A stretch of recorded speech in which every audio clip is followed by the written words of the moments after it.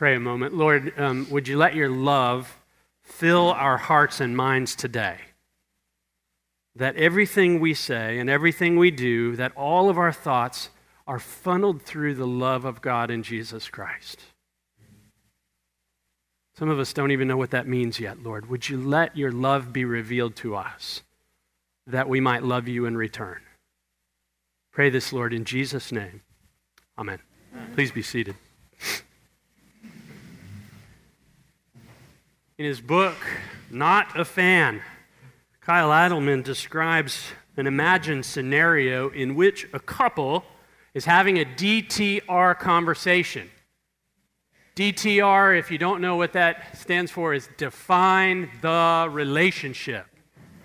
This is no light matter. This is a serious conversation, a deep conversation, and probably many of us have had that kind of conversation at some point in our life, maybe with a boyfriend or a girlfriend when things were moving into exclusivity, right? We're not going to see anybody else, just us. Or if you're married, you might remember a conversation that probably led to a later conversation called a proposal, when you really said, yes, we're moving that direction. We're moving that direction towards total commitment. I mean, remember a little bit what it might have been like. You said, I'm serious. I'm serious. I really mean this thing. I'm committed to you. Giving you my whole heart. The rest of my life, I just want to be with you. Now imagine if your significant other responded like this. I love you too. I'm all in. My heart is yours also. I want to be committed and serious. Only there's one condition. I still want to see other people. Wah, wah, wah. Somebody after 8 o'clock confessed to me they actually had that conversation that same way. Mercy, Jesus, mercy. Sadly, that's often what people do with Jesus, though. We say to him, I'm all in. My heart's yours. You're my one and only. Jesus, it's you. But then we live an entirely different way. And one of the clearest places we can see this is when it comes to our money. Like no other thing in life, money, in its concreteness rather than abstractness, in its concreteness, tells the story of our lives. Jesus said, where your treasure is, there your heart will be also. And that's why he talked about money and he talked about possessions more, catch this is God talking, more than he talked about heaven and hell combined. That should catch our attention, right? Not from shame, just it should at the very least capture our attention. Here's my hope this morning, and here's what I would like to invite you to do with me today, right where we're sitting right now, is that we would engage with each other, and we would engage with God, and we would engage with our own hearts over the next few minutes. I hope throughout the whole service, but particularly as we look at this story of the poor widow in Mark chapter 12, verses 41 through 44. You might take it out. We'll look at some of the verses in just a moment. Let me just say this, though, before I dive into it, is that this particular story, this is just a personal moment. This particular story for me has been incredibly powerful over the years. Not just because it appears in 2 of the Gospels, like Mark and Luke, and that usually ought to get our attention too, right? Oh, this is showing up more than once. But it's just captured my attention over the years, from the first time I read it all throughout, and I often find myself coming back to this particular text. And here's why. Because of the way this incident affected Jesus. Because of the way the incident affected Jesus. So let's take out the scripture sheet. I'm going to read a couple verses here. You can follow along. Mark 12:41. And he, Jesus, sat down opposite the treasury and watched the people putting money into the offering box. Many rich people put in large sums, and a poor widow came and put in 2 small copper coins, which make a penny. All right, so Jesus is hanging out in the court of the women, which was a very large court, and that's where the treasury was located. It was in the temple, so up on the Temple Mount in Jerusalem, the place where the Jewish people came to make their offerings. They came from all over Israel, but they came from all over the world to the temple. Synagogue was back home. That was their local gathering. This is home base. This is central. This is headquarters, if you will, because the temple of God, where the sacrifice of God, where atonement is made for the sins of the people, happens here. And it was the place that these worshipers came to give their tithes and their offerings. Now, I know most of you know this, but just as a review, a tithe in the scripture is 1/10 of the income. That means, just for simple math's sake, $1 out of every $10 belongs to God. The first dollar, by the way, of every $10 belongs to God. That's what the Bible says. But here's the thing, when you add in the offerings that the Jewish people made, the faithful Jewish worshiper really probably gave 1/6 of their income back to God. And that really starts to mess stuff up, doesn't it? Because like 1/10 is bad enough to some minds, but like 1/6, wait a minute, somebody's probably calculating the math right now. What's the percentage of that? I don't know, but you know. Probably one of our accountants out there's already got the number. What'd you say? 15 point something percent, right? All right, there you go. So now this is what is ascribed in the law, but here's the thing. Both the prophets and the wisdom literature, so that's like the book of Proverbs, they consistently uphold this, okay? So this is not like an isolated, one text way back in the book of Nehemiah. We don't have to pay too much attention to that one, right? It's all over the place, okay? It's a consistent theme. Proverbs 3:9 and 10, that was our Old Testament. Honor the Lord with your wealth and with the first fruits of your produce, and then your barns will be filled with plenty, and your vats will be bursting with wine.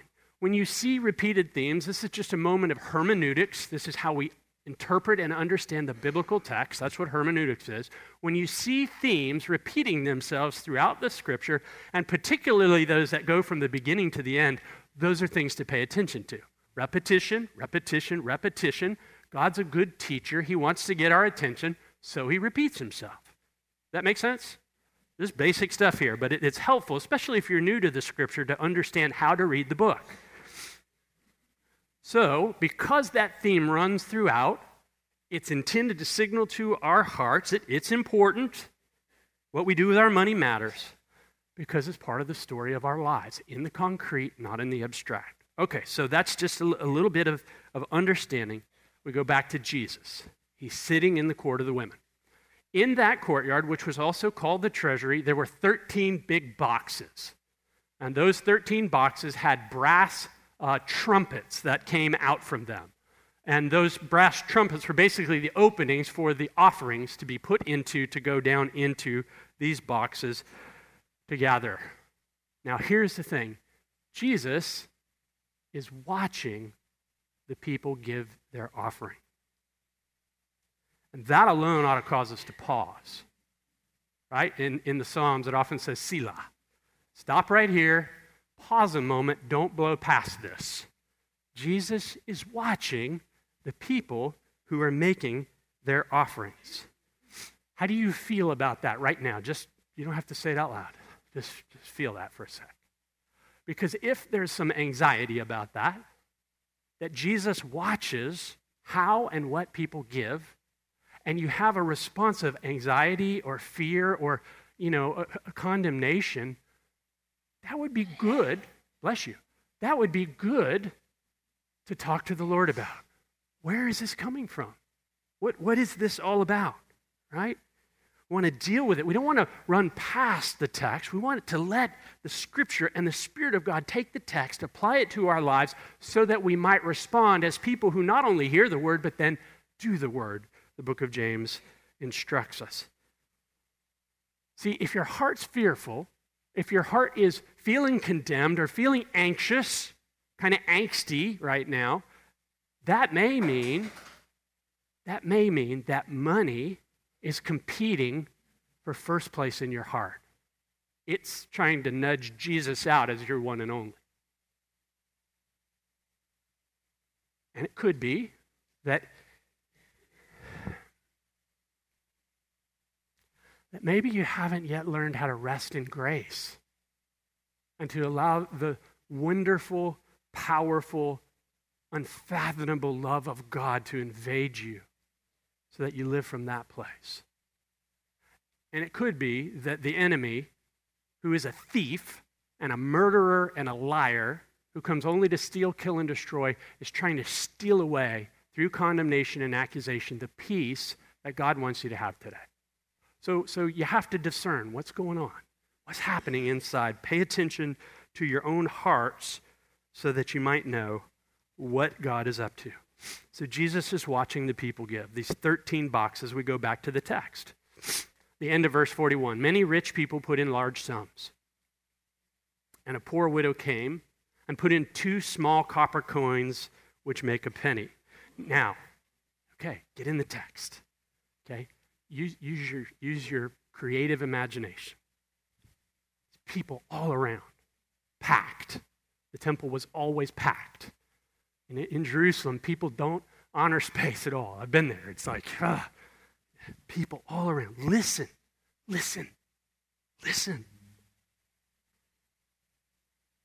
Can you hear the different sounds? As the bags full of gold and full of silver go into those bronze trumpets and land with a thud. Boom! Probably reverberating around the courtyard. And people stop. Whoa. Man, that must have been impressive. You hear that? Now listen again. Just close your eyes for a minute. Listen.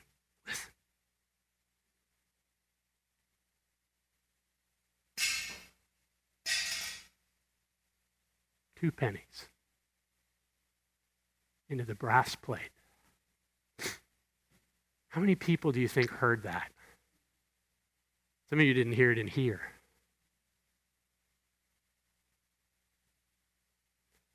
Here's what I think it sounded like in heaven.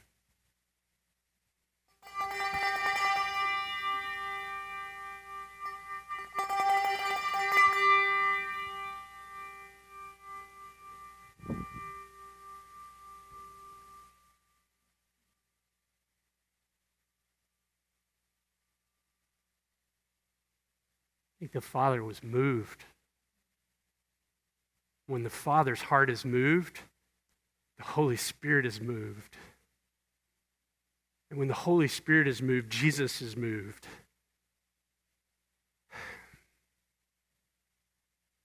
He was rocked by those 2 pennies.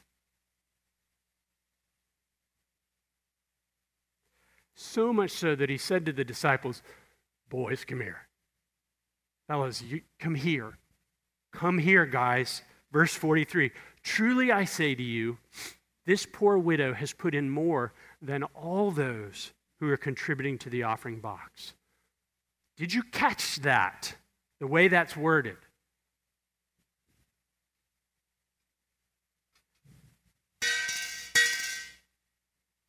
Is worth more than all of those who are contributing. You see the fullness of that? This isn't about a quantity. Her 2 pennies are worth more than all the people in the courtyard at that moment were putting into the plates.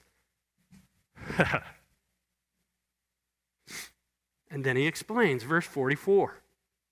"For they all contributed out of their abundance, but she out of her poverty has put in everything she had, all she had to live on." They were not doing anything wrong. There was nothing wrong with what those folks who were putting in lots of money were doing. So don't hear that. That would be a misinterpretation of the text. They were not doing anything wrong. They were doing what the law said. They were fulfilling their duty. But here's the thing, and this is the danger we have in liturgical churches. We have this beautiful liturgy that gives us structure to our services, right? We kind of know where we're going. We hit these key elements. But like anything, if you're not careful and your heart is not engaged, it can become rote. Just something you do to do your duty, to come in, to get out with nobody getting hurt. Giving can be like that too, can't it? Especially if you've been doing this thing for a while. You've been walking this faith life out for a while. See, these folks weren't doing anything wrong, but heaven wasn't bonging over what they had done. They were giving out of their abundance, but they weren't giving from their hearts. They were no longer giving from their hearts. But this woman in her poverty gave all she had. Here's the thing. There is a world of difference between I have to and I get to. That is the difference between religion and relationship. That is the difference between the law and grace and love. That is the difference between the old covenant and the new covenant. There's a difference from having a heart of stone and having a heart of flesh, and I've got to tell you, and I just make this confession to you this morning, I have a heart of flesh, but man, over time, sometimes there are places that can get kind of hard. That's not who I really am, but I hate it that my flesh, that fallen part of me that still exists and is just noisy a lot, can still at times make an awful lot of screaming and shouting. I have to is about compulsion.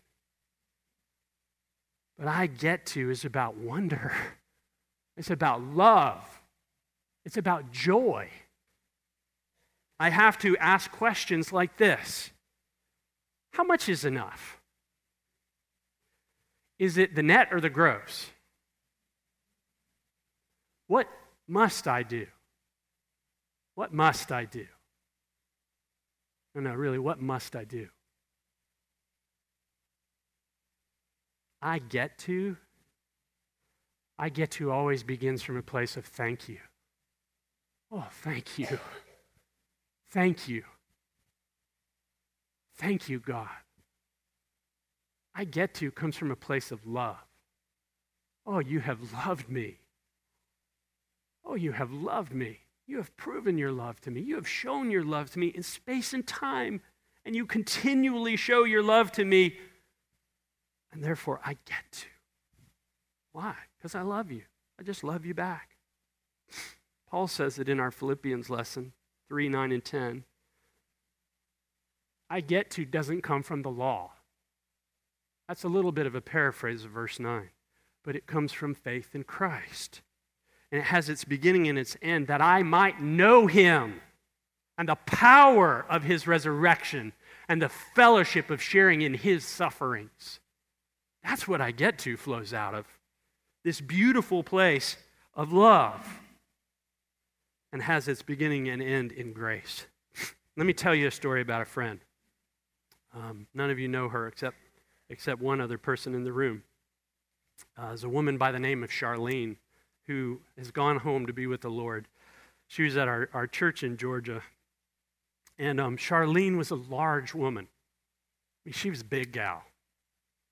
In the late 60s. And Charlene had diabetes, and Charlene was very poor. Probably none of us in the natural would choose to change lives with Charlene. Charlene rode a rascal. Do you know what a rascal is? It's like a little motorized cart, I guess. And Charlene lived in this, it's kind of like a poorhouse. It wasn't just government subsidized, but I mean really poor people lived here. And often people getting out of jail. So it wasn't quite a halfway house, but it was just, I don't know what to call it other than a poorhouse. It was a few blocks away from our downtown church where we were, and Charlene was interested to find out about Jesus. And so we had an Alpha. Alpha's, where people come to find out who is Jesus. And Charlene came, and the only thing I can say, it just doesn't adequately describe it, is that Charlene got whacked with love from God and for God. I mean, she was just super saved. And I don't mean that in a negative. I mean like saved. Now, Charlene was wonderful as she drove her rascal. She drove in traffic. And you could always see her coming, like 3, 4, 5 blocks away, because she had this neon orange flag on the back of that rascal that would wave in the wind. And there's Charlene. I always knew when she was coming. So we started this evening service. And the reason we did it was because it was kind of an uptight church, and it was really hard for people who didn't look like everybody else to fit in. And so we just were like, well, let's break down the cultural barriers and let's just make a space where anybody would feel comfortable. And so we had, older people, and we had college students, and we had a lot of people that Charlene was inviting to this staid downtown Episcopal church because Charlene was so in love with Jesus. She just couldn't help but invite people. You gotta come. So Charlene asked me, can I serve? Can I help? And she's like, I can't sing. You don't want me up front. That would be painful. I don't play an instrument. I'm not very mobile. What can I do? I was like, Charlene, you can be my usher. And she was like, yes. Charlene would ush. This woman had no guile in her at all. There was she just was, what you saw is what you got. Very simple lady and very happy in the Lord. And so Charlene would take those very formal plates. We're in this very informal setting. We had these very formal plates. And she would just kind of rascal her way down the aisles. And she would not let go of the plates because she knew some of the people she was bringing to church. She was afraid they were going to take money out, not put money in. And Charlene, in her just sincerity, if somebody didn't give, she would she would shake the plate kind of under their nose as if to say, come on, buddy, you got more than that. It was totally sincere. And then she would wheel it up as we're getting ready to have communion and celebrate this beautiful act of Jesus' salvation, his death and his resurrection and communion. And I haven't shared this too many times, but Charlene, as she would wheel up and I'd have to come around and go to her, she would always put her offering in last. And it often, like a couple of pennies, maybe $1. I kid you not, almost every time she did that, this big tear would just roll down her cheek. And I would look at her and I'd go, Lord, I'm giving thousands of times more than she's giving. And I don't know that my heart has ever been like that. Man, I can remember just, all things come of thee, O Lord, and of thine own have we given thee. And she would just about shout that.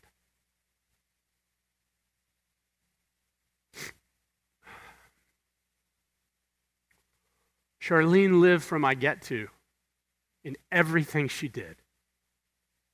In everything she did.